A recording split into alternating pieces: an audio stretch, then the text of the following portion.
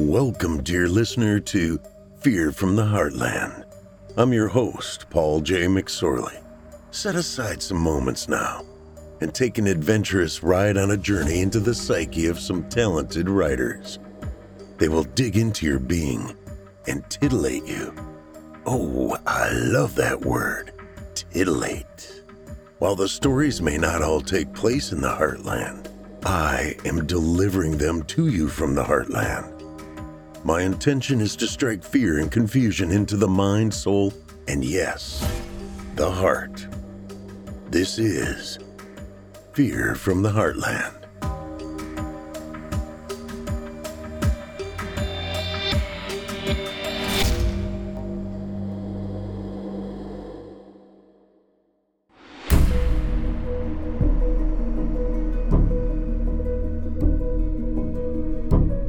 Hello, Heartlanders, and welcome to Season 2, Episode 16 of Fear from the Heartland. I'm your host, Paul J. McSorley. You're listening to the standard edition of this program. If you'd like to show your support and enjoy ad-free versions of this and all our other episodes, as well as hundreds of tales from our audio archives dating back to 2012, visit simplyscarypodcast.com and click Patrons in the upper menu to sign up today to get instant access from our friends at Chilling Tales for Dark Nights. Thank you for your support. To prove it all night, you shook me all night long, and I ended up with night fever. The night begins to shine, and I wear sunglasses at night, and I ain't even done with the night. So bring on the night, as tonight's the night as I get into the rhythm of the night. At the end of the night, I realize I could do this all night long. Just being silly with titles of songs with the word night in them. And of course, I'm doing that because I am the master of the segue. Two tales to night with the word night in the title, which embark on the darkest side of the night and possibly leave you crying in the night. They are brought to you, fine listeners, from the talented minds of Hank Belbin and Ashley Fontaine. Let's get after it. John has just been fired from his banking job in New Orleans. For revenge against his boss, he drives to Lafayette and plans to murder him. But along the way, he gets lost in the Atchafalaya swamps. Eventually stopping off in a rundown motel, John soon encounters some strange and evil entities. Presented as a found tape recording, Last Night in Town is a short, sharp tale about guilt and punishment set against the backdrop of the fabled Louisiana swamps. And now, for your indulgence, Last Night in Town by Hank Belbin.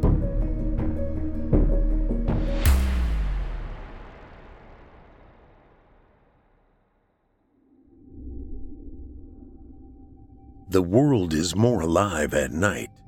It's like God isn't looking. Elvis Presley.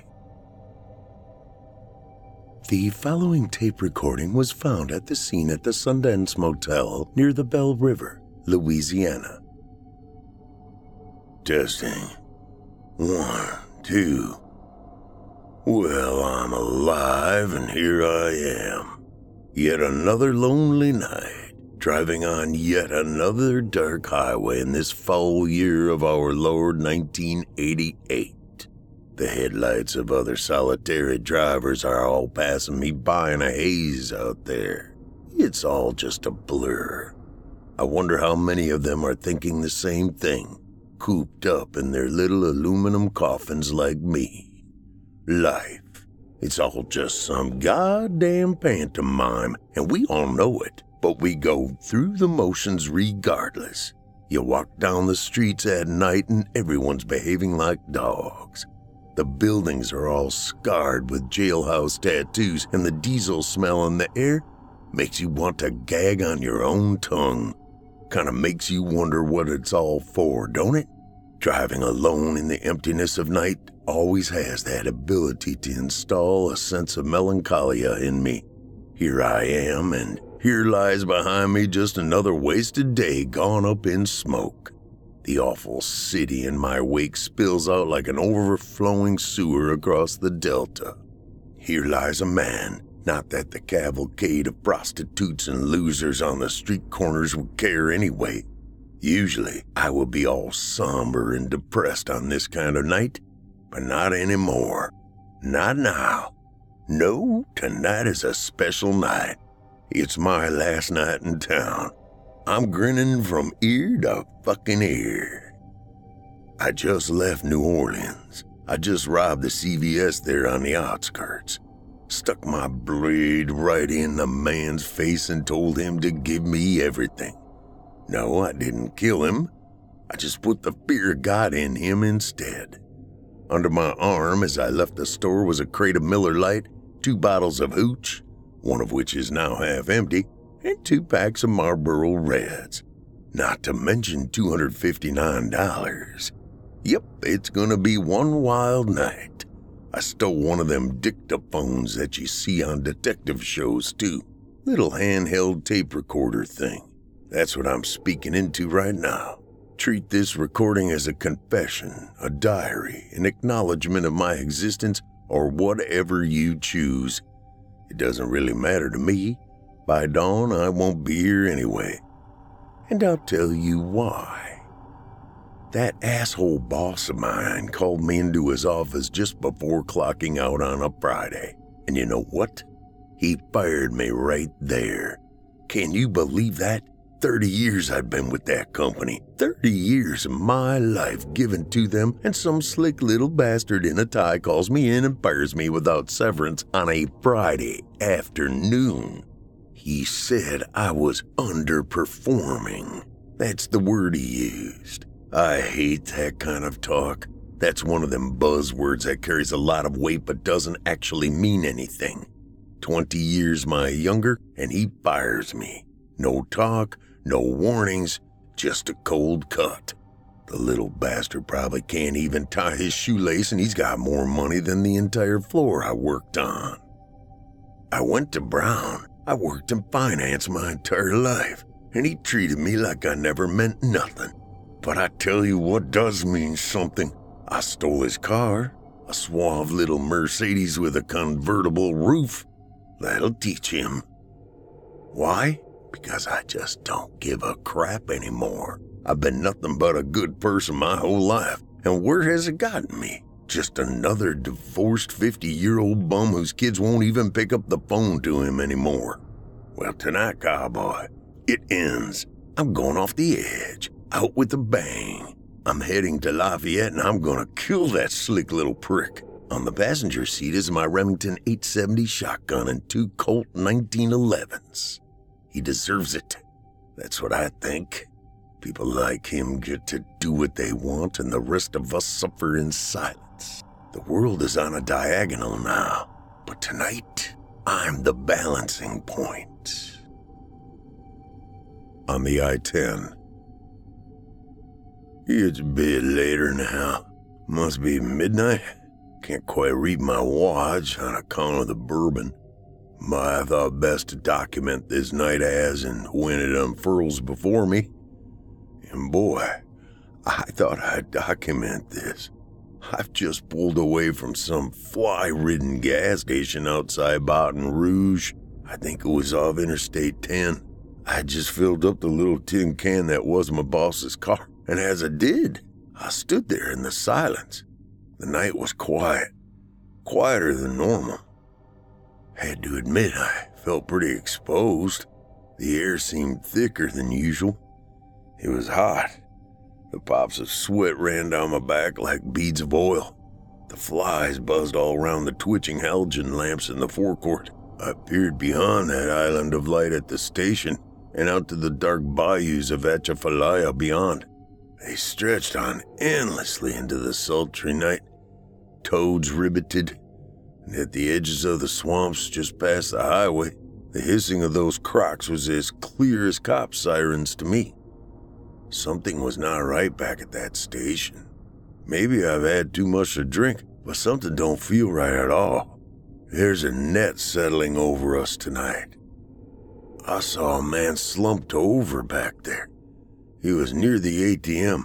He was convulsing and fitting. The cashier in the station didn't take any notice of either of us out there on the forecourt. I stood at the car and looked down at him. At first, I just thought he was just some junkie, just another crumpled life. But then I saw his mouth, and what was frothing out of it, a thick, bubbling white liquid. Rabies. The poor son of a bitch had rabies. When you get to the point where you're fitting on the asphalt of some gas station, you're pretty much fucked. His face was all swollen and bruised like he had been stung by a gang of hornets, like his face was half filled up with water. But the thing that really scared me was how in between the man's excruciating fits, he managed to glare right at me and point his finger at my body. His eyes were wide and black and hollow, and he just stared up at me, gasping, while all the froth and sickness of the damned seeped down his vest. He didn't even seem to be living anymore. His mind had left him. Maybe he was asking for help? It was like a warning or a bad omen, but one I didn't understand. I was so shook up that I leapt into the car and sped away from the station, kicking up bits of stone as I did. The gas station disappeared into the wall blackness behind me like a fading star. I dared not look back in the rearview mirror, just in case. That man was still there on the forecourt, pointing at me, dying, choking, decaying, his swollen, bloodied eyes still staring at me. That was a while ago. I managed to finish the first bottle of hooch. Now I have no idea where I'm driving to. Guess I just want to get away from the crazy bastard. Because of that, I think I've taken a wrong turn somewhere. That's what happens when you see some lone dying man sucking on his last petrol-soaked breaths at the edges of society. It sends you off the reservation too. Something's not right. Feels like tonight is our night of judgment. There's a pestilence coming. All around me are those endless bayous and swamps. The single road I'm on, carving its way down the middle of the dark mire like a great tarmac snake towards my terminus. Anyway, let's forget all that for now. I'll tell you one thing, though. Louisiana is hotter than the devil's asshole. Must be old Scratch himself coming for me. Time for a cigarette and a swig of bourbon. I think it's time for the Rolling Stones, too. Let's welcome the old bastard to my side. Shall we? 2 hours go by. Here's official. I'm lost. I don't know where in Christ's name I am. I even entertained the idea of turning back and sleeping this one off, but now I am well and truly in the back old beyond, Cajun country. So much for one wild night.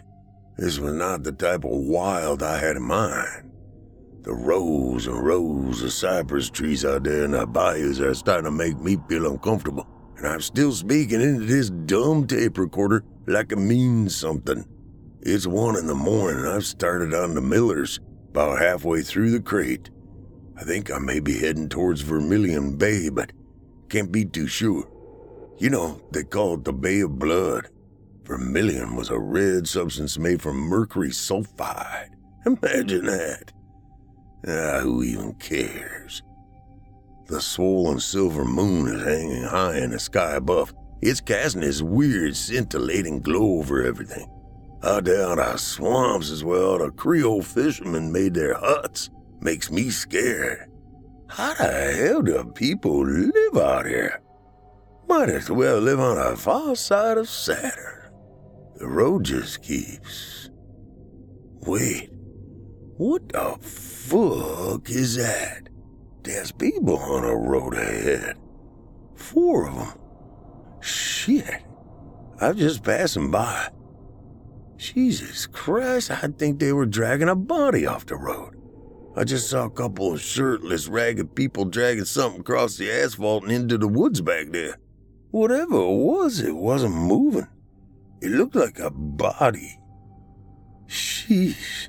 There's something wet on the road. It's black. I can see my rearview mirror. What the hell? Did I just witness a murder? Their faces didn't look right, man. The waning of the moon highlighted all their disgusting features. They looked like that guy back at the gas station. Their faces were all swollen and bleeding from the eyes. Have they got the rabies too? What the hell's wrong with these people out here? I swear one of them had some kind of scythe. I don't like this, man. I'll turn him back. Much later. It's 2 a.m. I guess I was pretty shook up after what I saw back down them dark roads, so I stopped off at the nearest motel I could find. The Sundance Motel, it's called. Somewhere down by Morgan City. One of them yellow-stained old lodges that only truckers and drug dealers dare stop off at. I'm sitting on a single bed in the cheapest room they had. I can't put that scene out of my head. For some reason, I can't be shut of it. I mean, what the hell are those people doing out on that road at night with that body? They move different. Like all walked like they were drunk and didn't know where they were. Something's abroad here. Feels like it's all connected somehow. The rabid man back at the gas station's trying to warn me, but warn me of what? I don't know. The motel is a sad old thing. Faded neon sign with half the letters blown out. The mold on the walls of the room is slick and black and full of promises of illness. The carpet is damp, and I'd be damned if I take my shoes off. I set out to murder my boss tonight, but instead, I ended up in the armpit of hell. Nothing else to do but drink myself into oblivion. Nothing else to do but wonder just how far off the rails I've fallen. By sunup, the last of the booze will be gone. Whoever finds this tape, if I'm no longer alive, I didn't commit suicide. The mold on the walls probably got me. Yes, that was a joke, asshole. Very funny. Ha ha. If it's any consolation, I was never going to kill my boss. I guess I just wanted to hurt him like he had hurt me. I wanted him to fear for his life. And for my sins, I'm fearing for mine. Maybe they'd go easy on me if I returned the car with a full tank of gas. Much later into the night. I don't know what to make of any of this. Honest to God, I don't. I just woken up in a daze on the damn floor of this shitty motel room. I'd finished all the booze, and I guess at some point in the night, I must have passed out on the carpet here. When I finally got up out of the puddle of vomit I found myself in sometime later, I looked up at the clock on the wall. It said 3:13. It still says 3:13, but that's impossible. I must have checked into this dive at 2 a.m. That plus a couple of hours drinking and watching bad cable TV should have taken me up to at least daybreak. I remember the blur of adverts and softcore porn. But it's still nighttime out there. The clock on the wall still says 3:13. The second hand ticks but doesn't edge any further forward. Something is wrong here, but that's not what has got me so riled up, though. Something else just happened. Something I'm not sure I have the words to even explain right now. As I raised up and sat on the bed about 10 minutes ago, trying to shake my head clean of the hangover, I'd heard something. This low scratching and slapping sound. It was coming from my left, towards the bathroom. It sounded like lazy flesh rubbing against wood. Blearily, my eyes were tugged towards the bathroom door. On the other side of the cheap pine door, something was rapping against it. I dropped my gaze to the base of the door and saw that the lights were on in there. The two pillars of shadows that could have only been legs moved around in the light. Someone was in there. Someone was in the room with me. I jolted up in shock. I didn't remember ever using the bathroom. I didn't even know what it looked like. The second I'd gotten into this roach pit, I started drinking, and that was that. But when I'd woken up from the blackout, the fear sunk back into me, cold and hard. My heart pounded in my ribcage like a nuclear bomb. It was the same fear I'd felt when I saw them strangers on the road earlier, the ones that were collecting the roadkill. It was the same primal fear that a deer must feel when the hungry stare of a wolf is on its back.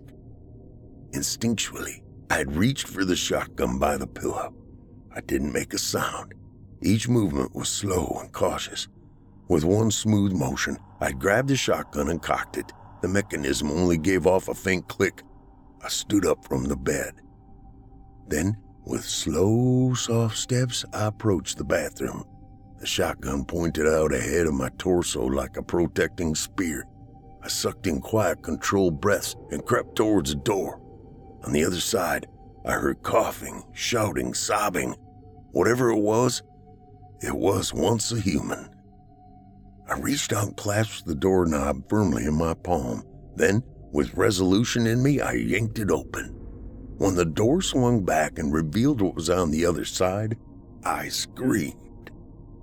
There, standing in the middle of the bathroom, bathed in the twitching amber lights, was a man. Except he wasn't a man anymore. Parts of his body were all infected and swollen like they were filled with pus. The thing craned its head up and stared at me. He saw me and came staggering out of the bathroom towards me, trousers down around his ankles. His shirt was all ripped up like he'd been brawling with a crocodile. Worst of all, his face was swollen and bloated, just like all the others. The pores in his skin squirmed like they were filled with worms.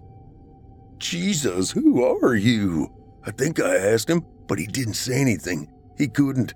Thick black liquid poured from his mouth and eyes. His hollow eyes reflected a mind that had left long ago. Now there was only this rabid and feral animal in front of me. He coughed a bunch of spit and blood onto the carpet, then he screeched and hissed as he lurched at me, arms outstretched, ready to embrace me as one of his own. I yelped, and without even thinking, raised up the shotgun and let loose with two 12-gauge buckshots. The shotgun kicked like a mule in my grip, and the deceased man absorbed the shots like they were nothing. I stood in front of the writhing thing and was utterly shocked. He was still standing. The two shots hit him dead in the chest and put a hole straight through his rib cage. Any normal human would have hit the deck like a sack of spuds, but he didn't. I remember screaming. Maybe I shouted something at him too. The man spasmed and then tried to run at me. In a split second, I let off one more shot at his head. The thunder of the shotgun sounded like a stick of dynamite going off in my ears. The man's head snapped back from the impact. Then, when his head raised back up again, it was all mangled and bloody. I just stared at what was left of his face, clutching my shotgun tight. As he stood there, his body swaying from side to side, the skin on his head peeled off like a banana. It dropped down to his neck in flaps, and the writhing black husk underneath was like nothing I'd ever seen before. I don't think I've described that properly. Let me say it like this. Underneath his skin, there were no bones. There was no skull. Instead, this thick, slithering worm came out from his throat and took the spot where the man's face used to be. I gasped and took a step back, pointing my Remington up at it. He looked like a black anaconda that had been hiding in his chest the whole time. The man's body slumped to the floor with a thud. I stood above him and peered down at the utter horror before my eyes. All around his corpse now was a strange black blood that seemed to be teeming with some kind of pond life. The slick black worm protruding from his neck then wriggled free of the body and slithered off quickly to the bathroom. It was more scared of me than I was it. It fled down the plug hole of the bath and left behind it a trail of clear ooze, like a slug. "What the fuck?" I think I had said. Then I threw up some. I tell you, I was so overwrought that I dropped my shotgun and fell to my knees before God right there and then. I prayed and prayed. What was happening scared the shit out of me. Is this punishment for my sins? Is this my perdition? I don't know. All of that was about 10 minutes ago, and the clock on the wall is still saying 3:13. I think this might be hell. Just to make sure I wasn't dreaming, I got up from the bed and peered out the yellow-stained windows of my room. In the dim parking lot of the motel were about 10 of those same people. They're waiting for me. All of them bloated and motionless, like they don't know what to do with themselves. Some are stumbling around and crowing up at the moon. Others are standing still and throwing up this tar-like substance at their feet. Their skin is bubbling with sores and boils. I don't know what's going on here, but they're all sick. There's a pestilence going around. Maybe something in the water. It all started with that man back at the gas station. I should have listened to him. God damn it. 4 hours later. He's been at least an hour now. I haven't moved. Neither have they. I'm sitting at the desk and the clock still hasn't moved forward anymore. I think this might be my end. Jesus, how did I get here? You know, I had a wife once. Been divorced about 10 years now. Clara was her name. Yeah, everything after that went to shit. I guess since the papers were signed, it all went into a downward spiral. Can't say I'm surprised. I haven't been exactly truthful, by the way. Now that it seems I'm about to join the ranks of hell, I guess I should be. He didn't fire me for underperforming. He fired me because I drank too much. Goddamn. Since Clara left me, I've been hitting the bottle pretty hard.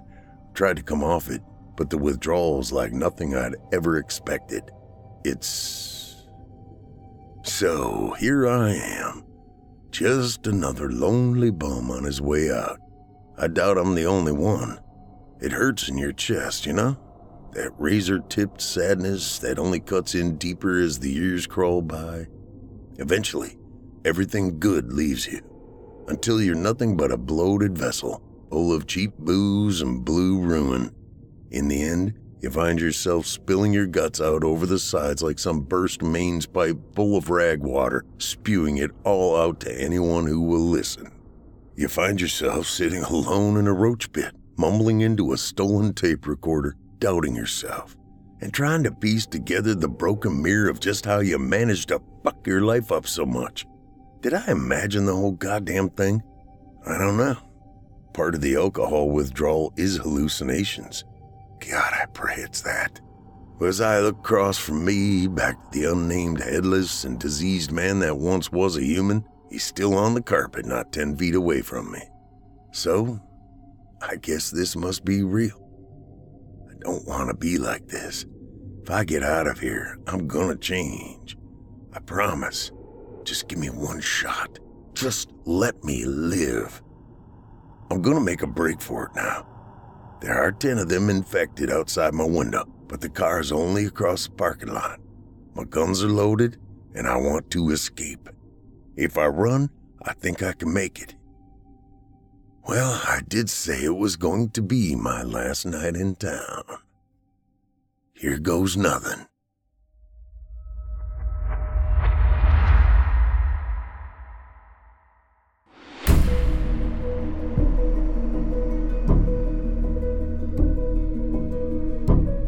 I hope you enjoyed tonight's tale, Last Night in Town, by Hank Belbin. Hank Belbin is a horror author and screenwriter from Southampton, England.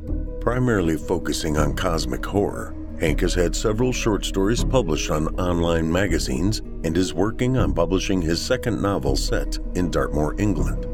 He has published 2 full-length plays that have been successful runs at Edinburgh Fringe Festival and also published a literary fiction novel called Moonland.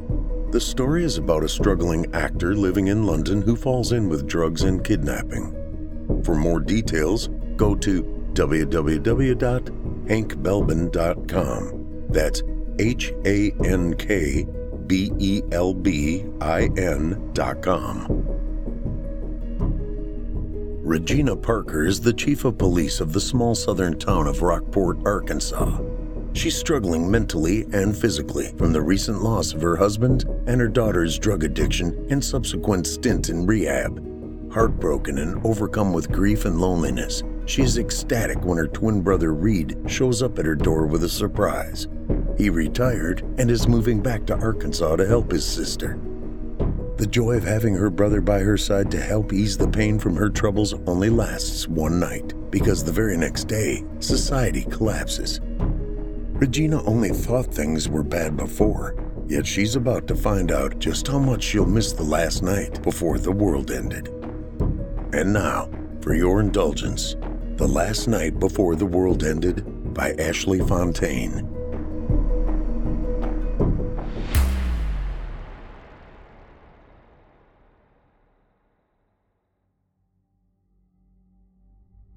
The Last Night Before the World Ended. Even so close to midnight, the unseasonable heat and humidity clings to the night air with a ferocious grip. Though only 1 week until Christmas, the temperature feels like mid-September. Regina Parker groans. Enduring 1 summer per year in Arkansas is enough. The second she turns off the motor, familiar wetness pools underneath her arms and vest. Only 3 other vehicles are in the parking lot of the police department. The black Dodge Charger is hers, and the tan Ford minivan belongs to the city of Rockport's only radio dispatcher, Eugenia Jeannie Renfro. An old Chevy truck held together by rust, and a Southern favorite, duct tape, sits directly in front of the station. Regina chuckles to herself, wondering how much longer the old hunk of metal had before leaving its owner, Officer Roger Singleton, stranded on the side of the road. Once inside the station, she hears Jeannie and Roger whining about the warm temperature in the front office. "I swear I'm just going to turn into a big old pile of damn clothes. A nice cool winter is supposed to be our reward for tolerating hotter than Hades summers." "My grandma surely agrees with you on that count, Miss Jeannie. I'd lay money down she's eaten 2 whole boxes of popsicles in the last 3 days. Regina walks up to the duo and joins the conversation. Weather report on the radio earlier said temps should return to normal by Wednesday. They said there's a 30% chance of snow on Christmas Eve. Jeannie crinkles her nose and laughs. A damp lock of overprocessed blonde hair flops onto her chubby cheek. "This is Arkansas. Weather can change in the blink of an eye. Evening, Chief Parker." Roger tips the worn-out Stetson toward Regina. "Evening, boss lady. How was it tonight?" Regina reaches past the youngest of Rockport's 2 other law enforcement officers and hands her ticket book to Jeannie. At only 24, Roger Singleton is young enough to be Regina's son. Fairly quiet until round 8. That's when Kirk Sorrells decided to test out his latest batch of moonshine. I'm never going to get the image of his flabby naked ass running down Highway 270. Corralling him into my unit might require extensive therapy to forget. I'm giving serious consideration to adding a plastic cover over the back seat." "Is he in the hole?" Roger grins and motions toward the single holding cell at the back of the building. "Yep, sleeping it off. I didn't feel like taking him all the way to county. Figured the less time he spent naked in my back seat, the better. I cited him for public indecency. When he wakes up, he can go home." "You didn't give him a public intox charge?" Roger asks. "Giving the old fart another expensive charge isn't going to make him stop drinking. Only rehab will. I plan on talking to Judge Harmon about that tomorrow morning. The man's already living hand to mouth. Taking more money from Kirk's pocket will just drive him to work harder on his side business and drink even more." "That ain't like you, Chief. Your change of heart wouldn't have anything to do with Jesse's troubles, would it?" Regina bristles at the mention of her daughter. Most of the time, Regina enjoys living and working in the small town with a population of less than 1,000, except for moments like now. The many perks of the quaint town keep her from moving to a bigger city, along with strong family ties to the rural area. She is the 5th generation born and raised in the tiny burg, and the first female and second family member to hold the title of Chief of Police. Unfortunately, the flip side of living in a small town is everyone's business. The gossip train travels at breakneck speed. Within an hour after taking a strung-out Jesse to Brightwater's treatment center in North Little Rock, all of Rockport knew. Dozens of concerned citizens called to offer their condolences and support. Several of the ladies from First Baptist brought over enough casseroles and salads to last Regina 2 full weeks. They even held hands and prayed for God to take away Jesse's cravings for meth. Shaking off the horrible memory, she answers Roger's question. "Maybe. I've learned quite a bit about how addiction works lately in counseling. One of the top spots on the list is financial stressors. Addicts don't handle life's little ups and downs very well. Money trouble is sometimes a trigger. Old Kirk needs rehab, not jail time or additional bills to pay. He's been out of work for going on 3 years ever since the sawmill closed." Roger cocked his head, a look of shock across his face. Huh, I'll be. Never thought I'd hear those words leave your mouth. If anyone asks me about your change of heart, I'll tell them it's from this god-awful heat. Wouldn't want our citizens to think their hard-nosed chief of police is getting all sentimental in her old age. Gee, thanks. Have a good shift. Stay safe. Regina waves to both before walking outside and over to the Charger. Slipping behind the wheel, she grins as the 5.7-liter engine rumbles to life. A lump of sadness sticks in the pit of her stomach because the house will be empty. God, how she misses Jesse. She refuses to cry. Enough tears were shed the day she left Jesse in rehab. Her daughter had bounced between rage-fueled screams of hatred to tear-filled pleas for her mother not to leave her. The look of terror and fear on Jesse's face when Regina walked out the doors made her chest clench with sorrow. By the time she made it to the car, the racking sobs were so intense she couldn't do a thing except lean against the doorframe and squall like a lost kitten. Not gonna do it. No crying today. Regina cranks up the radio. Catch-scratch fever blares throughout the interior. At the top of her voice, she belts out the words alongside Ted Nugent, grateful for the distraction. 5 minutes later, she pulls up into the driveway of the small 3-bedroom house she shares with Jesse. Turning off the car, she stared at the place. Christmas is gonna suck this year, she mutters while biting her lip to keep from crying. I miss you, Fred. So much. Maybe you could have kept Jesse from using drugs. I sure failed. Damn it. This wasn't how we had planned things. I need you here. Doing all this alone is gonna break me right in two. Her cell phone buzzes. Exiting the car, she smiles. Ever since they were born, the bond between her and Reed was sometimes eerie. Your timing is perfect as usual. I was on the verge of a major pity party. One of the many perks of being a twin is sensing disturbances in our mutual force. Reed's laughter is deep and throaty. So, you home now? How was your shift? Unlocking the front door, Regina flicks on the lights and holds in a deep sigh. Hearing Reed makes her miss his presence. He had moved to Laredo, Texas over 25 years ago after joining U.S. Customs and Border Patrol. When Fred was still alive, they made the yearly trek to Laredo for Christmas. The tradition ended when Fred died. I'm sure not quite as exciting as yours. Aren't you supposed to be keeping our borders safe from drugs and bad guys? Only on days I'm at work. Regina stops in mid-stride as goosebumps sprout across her arms and neck. You aren't in Laredo, are you? Don't tell me you drove over 700 miles.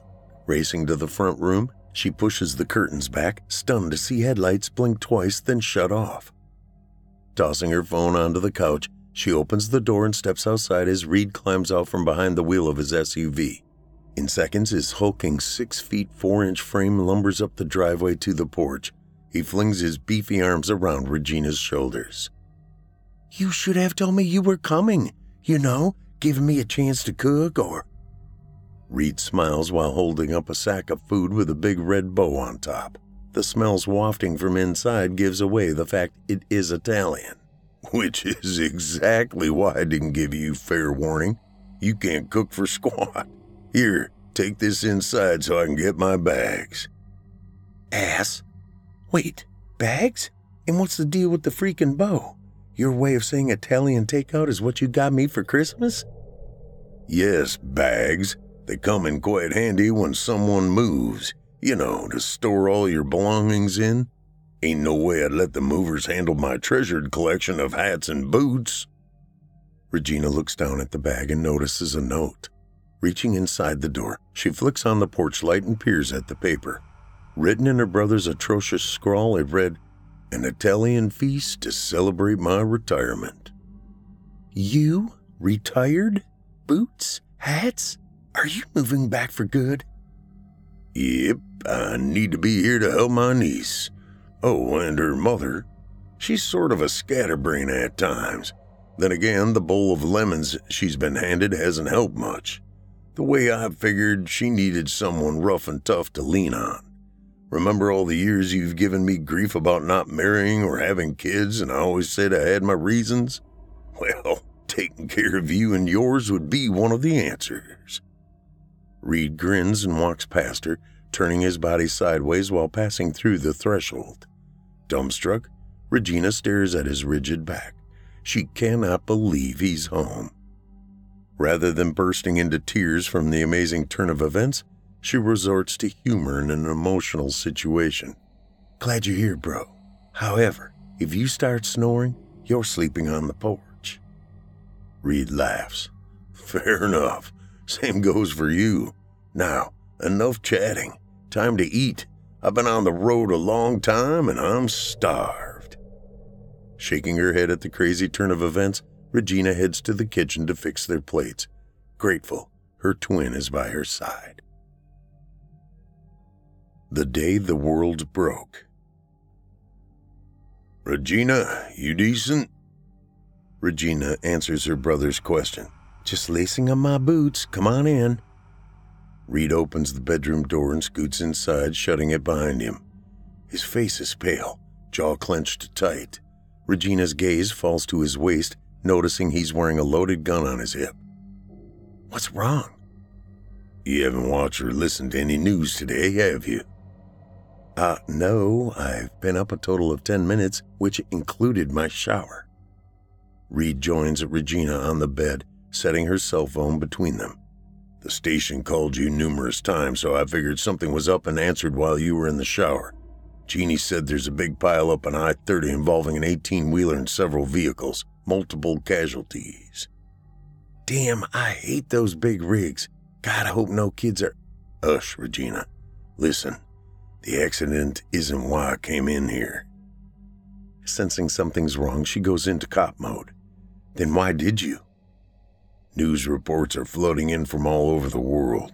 There's something going on, not just here but everywhere, and no one can give a plausible answer to what's behind it. Behind what? Power outages, fires, explosions, riots, and people walking around who shouldn't be. Regina scowls. If that little joke was your way to help me deal with all the carnage from a semi-accident, I don't find it funny. Shut up and listen. You need to see what I mean. Words simply won't suffice. Crossing the room, Reed turns on the small TV to CNN. A jerky image from a cell phone video appears.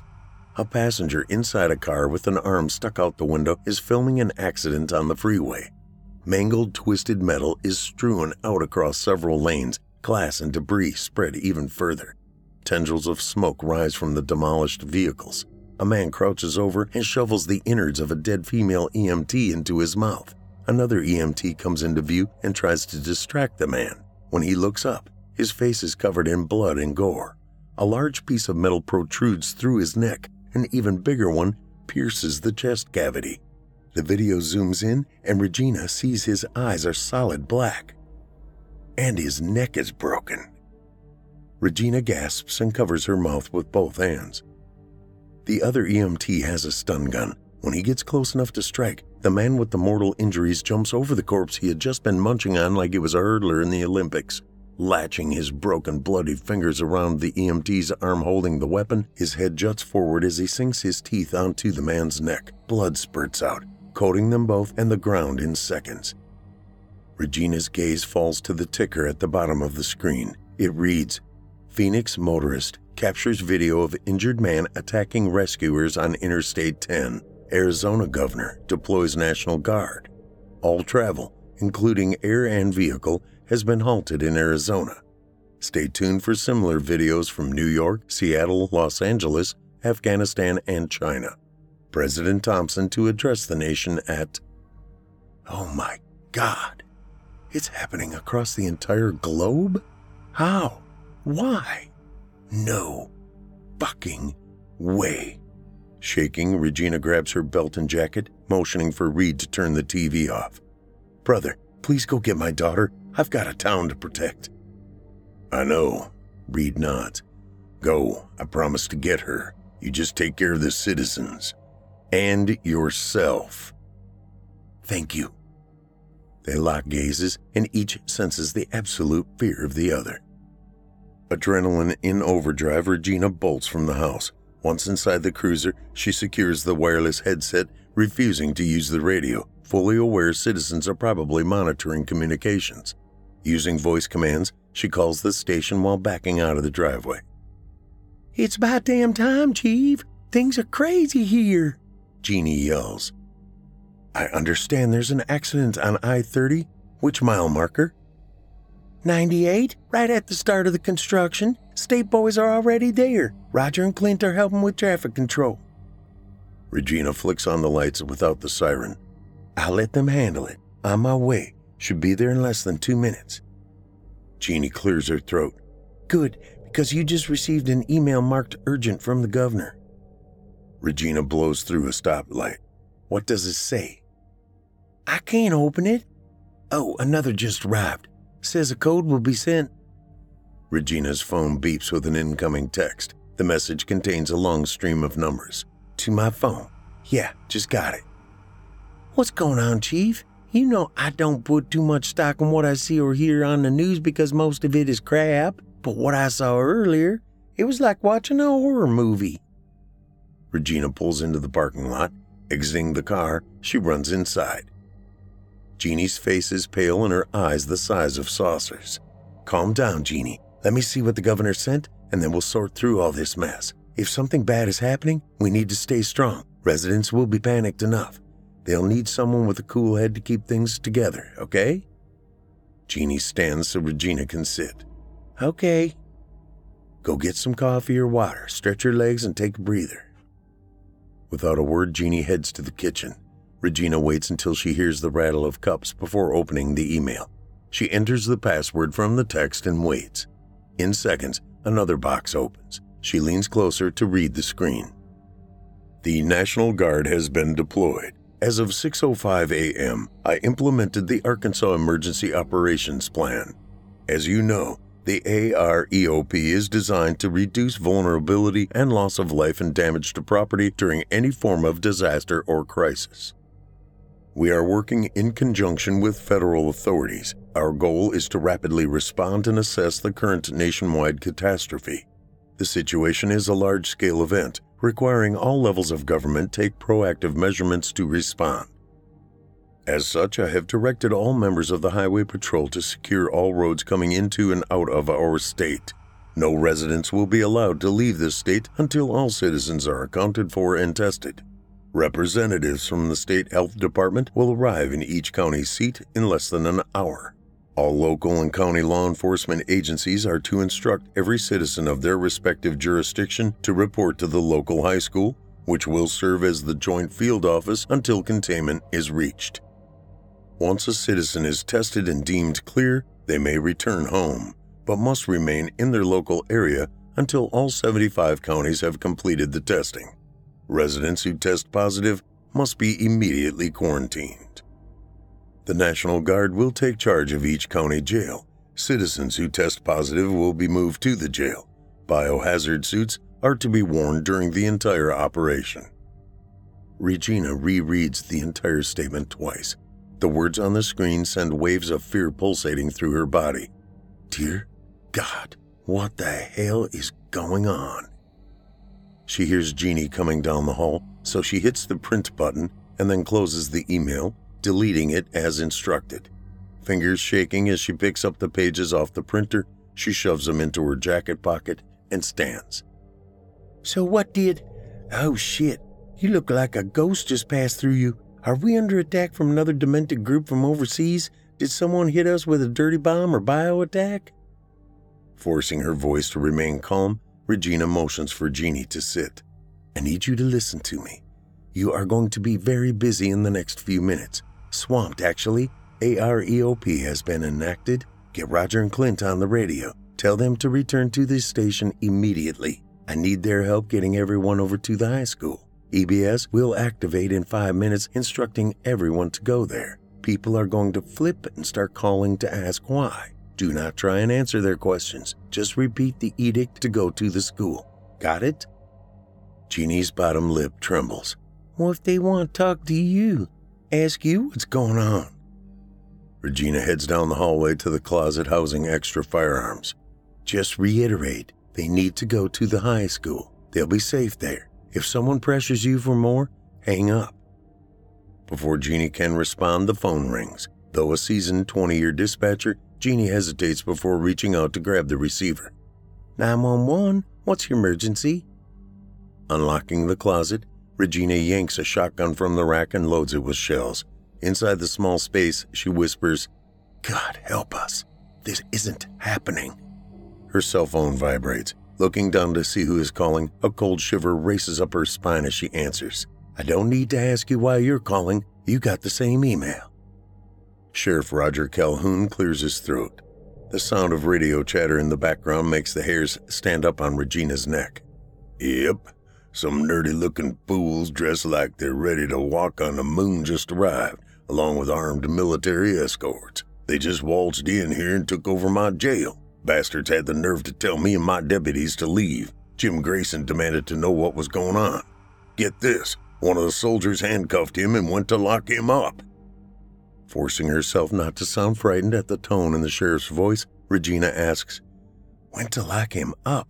What, did the soldier change his mind? No, the guy in the drunk tank did. Sheriff, just spit out what you're trying to say. Time's wasting. Fine. You know Ricky Baber, right? Doesn't every law official in this county? Biggest crackhead around, and I'm pretty sure he's the one who got my daughter hooked on meth. Why? Picked him up last night after he rolled his truck. He didn't seem to have any injuries, but guess we were wrong. What happened? My deputy and his military escort found him face down in the cell. When they went in to check on him, he jumped up off the floor and attacked Jim and the soldier. Ricky tore Jim's lips and nose off before the grunt shot him in the head. It was utter chaos. Holy shit. Sheriff Calhoun lowers his voice. We tried to take Jim to the hospital, but the guys in white took him away. Wouldn't tell us where they were taking him or why. When I tried to intervene, one of those bastards stuck a rifle in my face. A sense of dread crawls through Regina's mind. Let's finish this discussion once we get everybody to the school, okay? Ears might be listening. Agreed. See you at the school. Oh, and Parker. Yes? Stay safe. You too, Sheriff. Regina disconnects the call, mind spinning from the news. Part of her feels a twinge of satisfaction, a sense of justice, knowing Ricky Baber is dead. The other part wonders if he was like the disgusting thing she had seen on the news earlier. Dead, yet moving. Still in the dark as to what is really going on, the terror of the situation almost consumes her. Forcing it deep down inside, she pulls herself together because now is not the time to freak out. Her family, friends, neighbors, and even strangers in Rockport need her to remain calm. After loading 3 weapons, she hears Roger's terrified voice crackle from the mic on her shoulder. Need backup. Shots fired. Officers down. Repeat, officers down. Bullets aren't stopping him. Oh my God. Without thinking or saying a word to Jeannie, Regina grabs a shotgun and runs out the front door. Letting her training and instincts take over, using the fear pulsing inside as fuel to her muscles, Regina turns on the lights and siren on the cruiser and barrels out of the parking lot, damn near sideswiping a Humvee. Glancing in the rearview mirror to see if any of the vehicles change direction and follow, she let out a sigh of relief. They ignore her and continue toward the high school. After the request for backup from Roger, the radio is silent, which is even more unnerving than Roger's terrified pleas for help. An eerie sense of foreboding settles over her mind. Lines of vehicles leading into downtown Malvern clog the southbound lane of Highway 270. The entire county is home to less than 34,000 people, yet judging by the heavy congestion, it seems half of them are on the road. Some of the motorists she recognizes as residents of Rockport. In less than 2 minutes, Regina crosses the bridge over I-30 and glances over her left shoulder. The accident shut down both lanes of the freeway. The flashing blue strobes of numerous units dot the area, interspersed with red lights from a fire truck and ambulance. She looks right and notices a county unit blocking the interstate about 100 yards away, holding back a throng of vehicles stretching out for miles toward Benton. Reaching the entrance ramp, Regina turns onto the freeway and pulls up behind a state trooper's unit. Scanning the area, a cold shiver races up her spine. A jackknifed big rig is close to 100 yards up ahead, the contents of the trailer strewn across both the east and westbound lanes. A crumpled SUV nearly split in two is less than 10 feet from the rig. Deflated airbags coated in red hang limp on the driver and passenger sides. What had once been a sedan of some sort is on its side in the median about 20 feet away. Glass, metal, and liquid cover the entire area around the site of impact. Up ahead about 50 yards sit both Roger and Clint's units, each empty. Where the hell is everyone? Leaving the car running, she steps out into the cold morning air, shotgun in hand. Pausing to listen, she hears nothing but the rumble of engines in the distance. The eerie silence is unsettling. Accident scenes, especially ones involving numerous vehicles, are usually a flurry of noise and activity. Gas, burned rubber, and the unmistakable odor of eviscerated bowels mix with the coppery scent of blood, making Regina's nose twitch. Though used to the stench from working hundreds of accidents over the course of her career, each time around the foulness, her stomach twists into a knot. She contemplates using the radio to reach Roger or Clint, yet some primal instinct in the back of her mind urges her to remain quiet. Raising the shotgun, she walks over to the unit in front of her, aims steady and sure. The white Charger with blue stripes is about 10 feet away, the driver's door wide open. No one is inside, so she continues toward the ambulance about 15 yards ahead. After passing the front of the cruiser, Regina stops short when she hears a strange noise. It takes several seconds to recognize the sound. No way. Shifting her approach so she is hidden by the open doors, Regina holds her breath. Edging closer to the back of the ambulance, she keeps her steps quiet, sidestepping debris on the pavement. The gurgling, crunching noises grows louder. Regina feels her stomach revolt, threatening to release its contents all over Interstate 30. The world around her stops when she peeks around the open door into the interior of the ambulance. Two mangled bodies, presumably victims from the wreck, are loaded onto gurneys in the back. The one on the left looks like a young female, maybe 20 or so. The right side of her head is crushed in, glass and debris embedded in her neck. Mounds of blood mat a once beautiful head full of dark hair. No more blood oozes from the mortal injuries, indicating her heart no longer beats. The other one is male. Both are strapped in, ready for transport to the hospital, IVs already in place.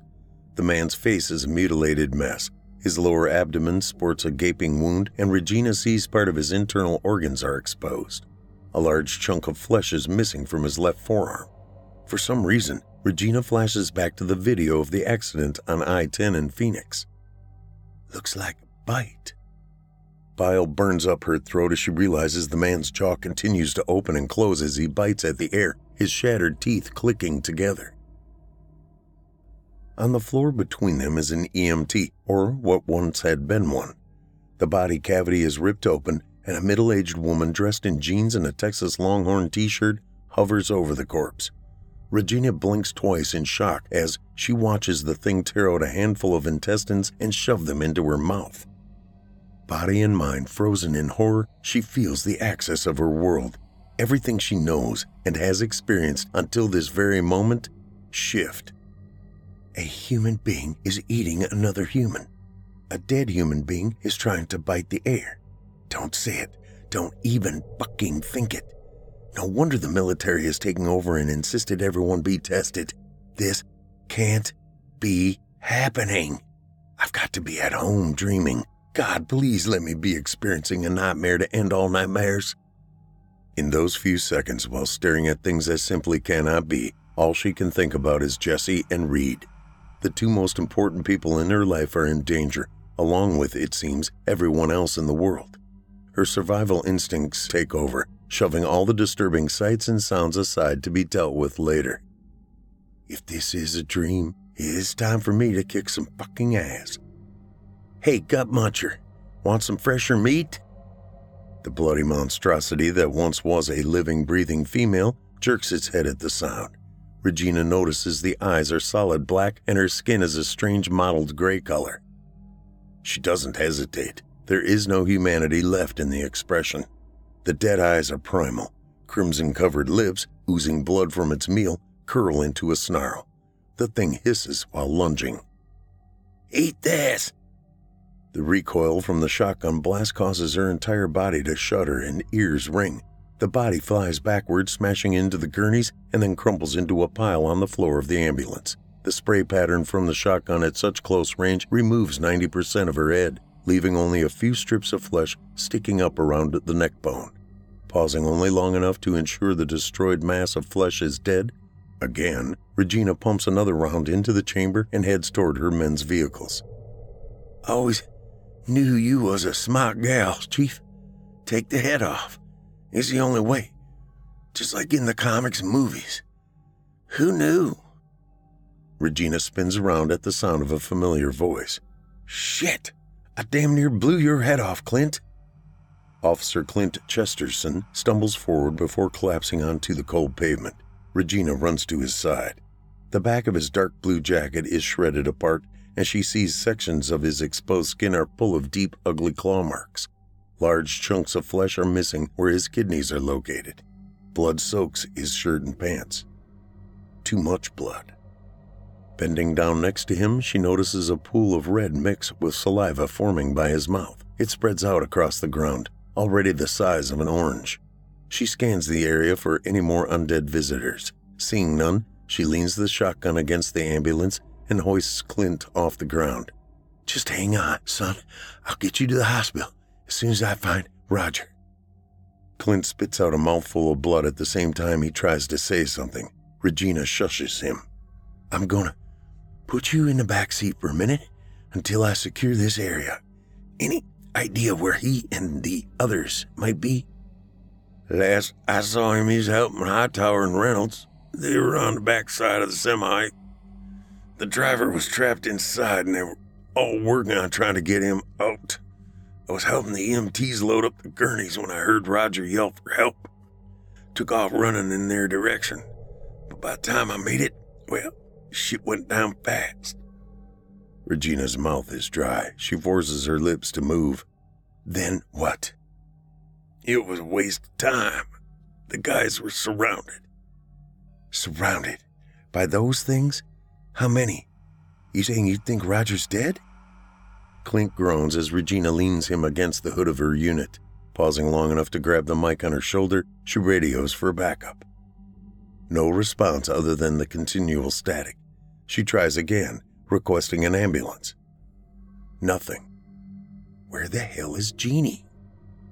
After unlocking the back door, she eases Clint into the seat. He moans once and answers, Yeah, I think so. There were 4 of those things surrounding them all. They attacked at the same time. They were so fast. I took aim but didn't fire. Afraid I'd shoot Roger. Right when one knocked him to the ground, I heard something behind me, but turned around too late. It jumped me from behind. Oh, God. Did you kill it? Clint leans his head against the seat and winces. Yeah, but not before it, whatever the hell you call it, tore me up. Unloaded my Glock until it quit tearing me apart. Found out taking its head off was the trick. Just like on TV. Who knew those crazy people in Hollywood were right on the money? Regina watches tears run down the boy's face. Clint's skin is pale and clammy. A fleeting memory of the day she interviewed him flashes by. He had been just a few months shy of turning 22, all muscle and attitude, ready to get on the streets and make a difference in the community he had grown up in. A former football star at Malvern High School, Clint Chesterton had been a textbook jock. He had skated through classes, his teachers looking the other way when he turned in homework, obviously not a product of his own. Clint's sole focus was getting a football scholarship to Fayetteville to play for the Razorbacks. The lifelong dream of the only son of Harold and Jeannie Chesterton ended the final game of his senior year after Clint suffered a torn ACL and broken left foot. The image of him sitting across from her while begging for a chance to have a real career makes Regina's heart pound with grief. She had wanted to say no, tell him he wasn't ready, yet in the end, she caved. Something behind his big brown eyes struck a sensitive spot inside her heart. Against her better judgment, she decided to give the kid a chance. Now, as she stares at his life-altering injuries, Regina regrets the decision. A gash about 6 inches long starts at his temple and ends under his chin. She sees milky white sections of his skull and cheekbone. A steady stream of red leaks from it, dripping onto the collar of his jacket. She takes off her own and presses it against the wound, and then guides his hands to take over. His breathing is short and shallow as his lungs fill with fluid. From the sounds I heard from the others, they didn't make it either. Listen. Clint reaches out a bloody hand and grabs Regina's. She winces at how cold it is. I've got maybe half-hour tops. Don't worry about me none. I've already made peace with my maker. After what I saw earlier, I ain't sure I want to stick around for what's coming next. Go, see if you can help the others. Taking me to the hospital will be a wasted trip because I'm a goner. Just be careful, Chief. Those things are fast and hungry. Don't talk like that, son. I'll get you. Clint's grip intensifies as he interrupts. No, you won't. Just promise me to get my parents out of here. Please, Chief, don't let one of those monsters get to my mom and dad. Promise? Regina doesn't have time to answer Clint's request. Movement to her right catches her attention. Shutting the door, she spins around and pulls her Glock. Her hands shake while she plants her feet and takes aim at the grotesque monster that had once been Officer Roger Singleton. Son of a bitch, this ain't happening. Tears run down her cheeks as she pulls the trigger, wondering how she'll tell Mary Louise Singleton she had to shoot her already dead grandson in the head. Before Roger's corpse hits the ground, the tornado siren rings. Looking up into the cloudless sky, she wonders if she's losing her mind. Choking back the sobs as she watches her friend bleed out onto the roadway from the bullet she put into him, she forces herself not to succumb to the urge to collapse into a ball and cry. The emergency wail cuts short and is replaced by a robotic voice. All residents of Hot Spring County are to report to Malvern High School. You have 10 minutes to comply before house-to-house searches begin. The message ends and the siren trills again, sending its loud waves across the expanse of Hot Spring County. Regina refuses to look at Roger's corpse and steps away from her car toward the fire truck up ahead. She cannot live with herself if she doesn't check on the others before leaving. Her altruistic intentions vanish at the sight of several people. No, things crossing the interstate. They are all heading toward the source of the noise blaring above them. Regina's heart skips a beat. Jeannie. The closest siren is less than 100 feet from the station. She tries the radio on her shoulder. The results are the same. Nothing. Regina focuses her gaze on the bloody, strange moving bodies. The rising sun glints off the badges of 2 of them, and that is confirmation enough. Spinning around, she jumps into her car. Glancing at the rearview mirror, she sees Clint's eyes are closed, hands still holding her jacket against his head. Hang on, Clint. I'll get you to the hospital in a flash. Just hang on. Clint responds with a slight nod. Jerking the wheel left, she makes a half turn and crosses the grass-covered median. Once on the other side and on the exit ramp, she floors it. Back on 270, Regina slows down while navigating around the throng of stalled vehicles. Some people stand outside or lean against their hoods, talking nervously to their fellow neighbors. Regina's stomach roils. They are in immediate danger, and they do not have a clue, and she's only one person. How in the hell can she help an entire community? Worried they may not be interested in any more instructions from the government, she opts for a different tactic. Turning on the outside speakers, Regina barks into the microphone. This is Chief Parker of Rockport PD. Get back inside your vehicles, roll up the windows, and lock your doors. Right now, danger is coming from I-30 East. If you are armed, shoot the head. Repeat, shoot the head. The reaction is immediate. Residents jump back into their vehicles. A few hesitate while looking toward the freeway. Regina makes it to the center lane and guns it. The hospital is less than 3 miles up ahead in the middle part of old downtown Malvern. The streets are barricaded and a large contingent of armed military personnel are in the way. They stand guard at the red light at the intersection of Cross and Highway 270, blocking the path to the hospital. Cars inch forward as IDs are checked before allowing residents to proceed to the high school. "Shit," Regina whispers. Fearing Clint may have heard the fear in her voice, she quickly adds, "Almost there, Clint." The sick mewling grumble she heard while at the accident site on the freeway hits Regina's ears. Before she can react, Clint's fingers poke through the partition and grabs a handful of her hair. He pulls with such force, Regina's head smashes into the metal separating the front and back sections of the patrol car. Slamming on the brakes, the force and momentum frees her from Clint's fingers after a large chunk of her hair rips out. In a state of panic, Regina throws the car into park and jumps out. She's greeted by a swarm of soldiers. One pulls her backward as another takes aim and fires. The glass shatters and Clint's head explodes all over the back seat and rear window. Screams of sheer terror erupt all around the street as residents cringe in horror. Some flee on foot, while others jump back into their vehicles and try to leave the gridlocked road. Regina tries to intervene when the soldier who had grabbed her raises his weapon at an elderly woman 10 feet away. The woman is dazed and confused, tears running down her wrinkled cheeks. She strides toward the barricade and refuses to stop, even when given the order to do so. Without thinking about the consequences, Regina lunges forward and pushes the barrel of the gun to the ground. Before she can say a word in protest, the soldier spins around and brings the butt of the gun directly to the side of her head. The impact knocks her to the ground. Blackness with specks of white dots cloud her vision. Shaking her head, she notices blood spurt out onto the road. She takes in a few gulps of cold air to regain her bearings, ignoring the throbbing pain. Then, all hell breaks loose. Just as the soldiers descend on the crowd, someone yells, "Oh my God, run! The dead are coming this way!" Shots ring out in quick succession and the entire area descends into madness. Regina stands as a throng of the dead too large to count shamble over the rise from the freeway. The teeming mass isn't running, yet still move fast. The soldiers forget all about the fleeing live bodies and concentrate on taking out the dead. "Lord, please take care of my family." Regina pulls out the Glock, reloads, and runs to join the line of defense to protect her hometown, knowing damn well she is too late. They all are too late.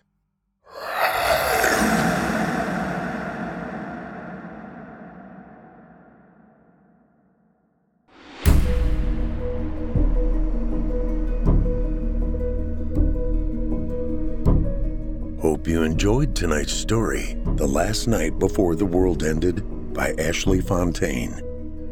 Ashley Fontaine is a major writing contributor to Fear from the Heartland. Ms. Fontaine is an international best-selling author and has penned over 23 works in numerous genres. Her works can be found on Audible.com as well, including the first 2 books of the Legion novella series, narrated by me. To find more of her excellent work, check out her website at ashleyfontaine.net. That's Ashley, A-S-H-L-E-Y, Fontaine, Fontaine.net. Or connect with Ashley on Facebook at ashley.fontaine.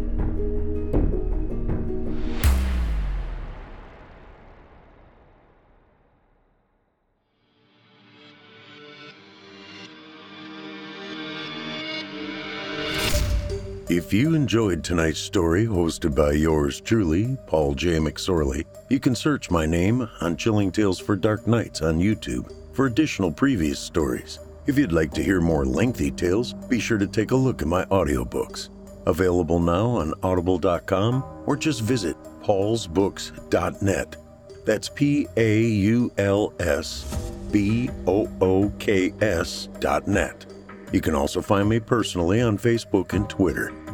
And with that, listeners, our weekly journey into the psyche has just about come to a close. But before we go, I'd like to take a moment to thank you for joining us for tonight's episode and remind you to take a moment to stop by our iTunes page and leave Chilling Tales for Dark Nights a 5-star review and a kind word. And follow us on Facebook, Twitter, and Instagram if you haven't already. And of course, subscribe to us on YouTube, where you can find an archive of our work going back to 2012.